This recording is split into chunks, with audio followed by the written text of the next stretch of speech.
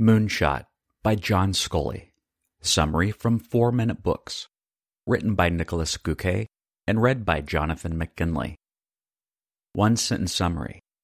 Moonshot describes why now is the best time ever to build a business and how you can harness technology to create an experience customers will love by seeing the possibilities of the future before others do. Favorite quote from the author. The future belongs to those who see possibilities before they become obvious. John Sculley knows a thing or two about business. The man was CEO of both Apple and Pepsi at different times. However, a lot has changed since Sculley left Apple in 1993, and with this book, he shows us that even at age 75 and over, he hasn't lost his sense of what works and which trends drive the economy. He has a point when he says that there has never been a better time to start a business than today, as anyone with access to the web and a laptop can do it, which is really a low entry barrier. However, one thing you'll have to constantly understand, in order to build a business that's successful, not just today, but tomorrow as well, are the few global trends that drive most of our economic transactions in any given 6-month or 1-year window. Helping you identify these trends is exactly what John tries to do with this book. Here are 3 lessons from Moonshot. 1. Consumers aren't stupid. They have a lot more power than they used to, and you should act accordingly. 2. Sharing is caring and saves money. And 3. The customer's experience must be at the center of all businesses. Ready to build a business that shoots for the moon, not just the local newspaper? Let's set up one rocket of a business. Lesson 1. Customers have a lot more power than they used to, so you should act accordingly and respect them. Here's how I bought my last TV, which was a couple years ago, by the way. I don't own one anymore. I went into the local electronics store, looked at a few models live, and how much I liked the color, design, etc. After I found the one that I liked, I took out my smartphone and Googled the model name. I saw a price range on a comparison site, looked at the tag on the TV in the store, and instantly realized there was a difference of at least 10%. I went home, browsed around some more, and ordered it online for 25% less than it cost in the store. Whether you like it or not, that's just how consumption works today.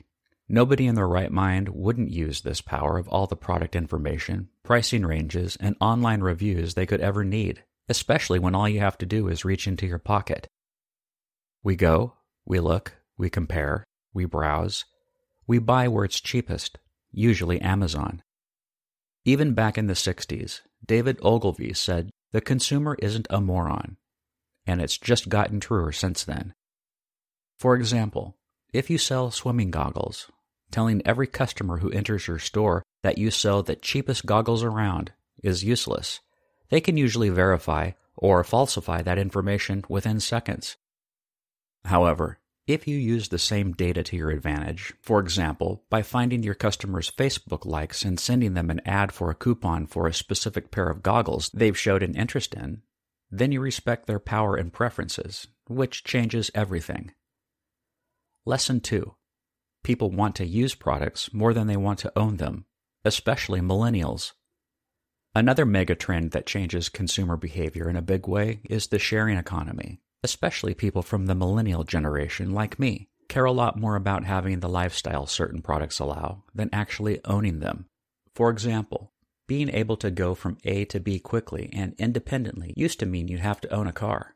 Now you can use public transport or a car sharing service like Uber in a lot of places and have the exact same benefits without the hassle that comes with owning a car, like insurance, maintenance, parking, etc. This trend is happening because of 2 things. 1, millennials know that they're the first generation that'll likely have worse job prospects than their parents. And 2, young people are overwhelmed by the consumption culture and less prone to it. On the other hand, middle-class consumption is on the rise in Asian countries, as they can slowly afford more and more and want to reach the levels Western cultures already hit 10 to 20 years ago. These things are important to keep in mind when designing your products and services. If they don't fit your target customers' mindsets, selling will get really, really tough. Lesson 3. At the heart of all businesses needs to be a great customer experience. I love John Sculley's answer to the question, What's the most important element in any successful business? I'm glad he chose his words the way he did. In his eyes, it's all about the customer experience. Why? Mainly because it costs 10 to 15 times more to replace profits from a customer you've lost by acquiring a new one than to just keep your previous customers' profits by keeping them happy. If you have just one customer, it's your job to go above and beyond that single person. That's what creates trust, and trust is what scales a business.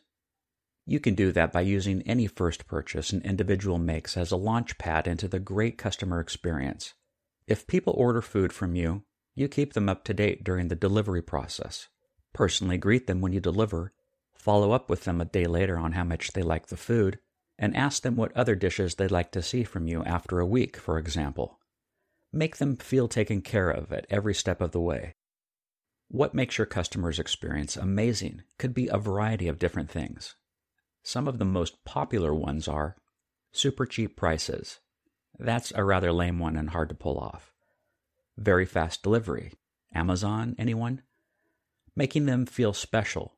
The hardest one, but the best one if you can pull it off. Apple, BMW, and Virgin do great at this. Moonshot Review. Moonshot is another one of those books where seeing how the author thinks might be more valuable than the insights themselves, which are great as well, don't get me wrong. John Sculley is a business legend. Don't underestimate his ideas. A refreshing read.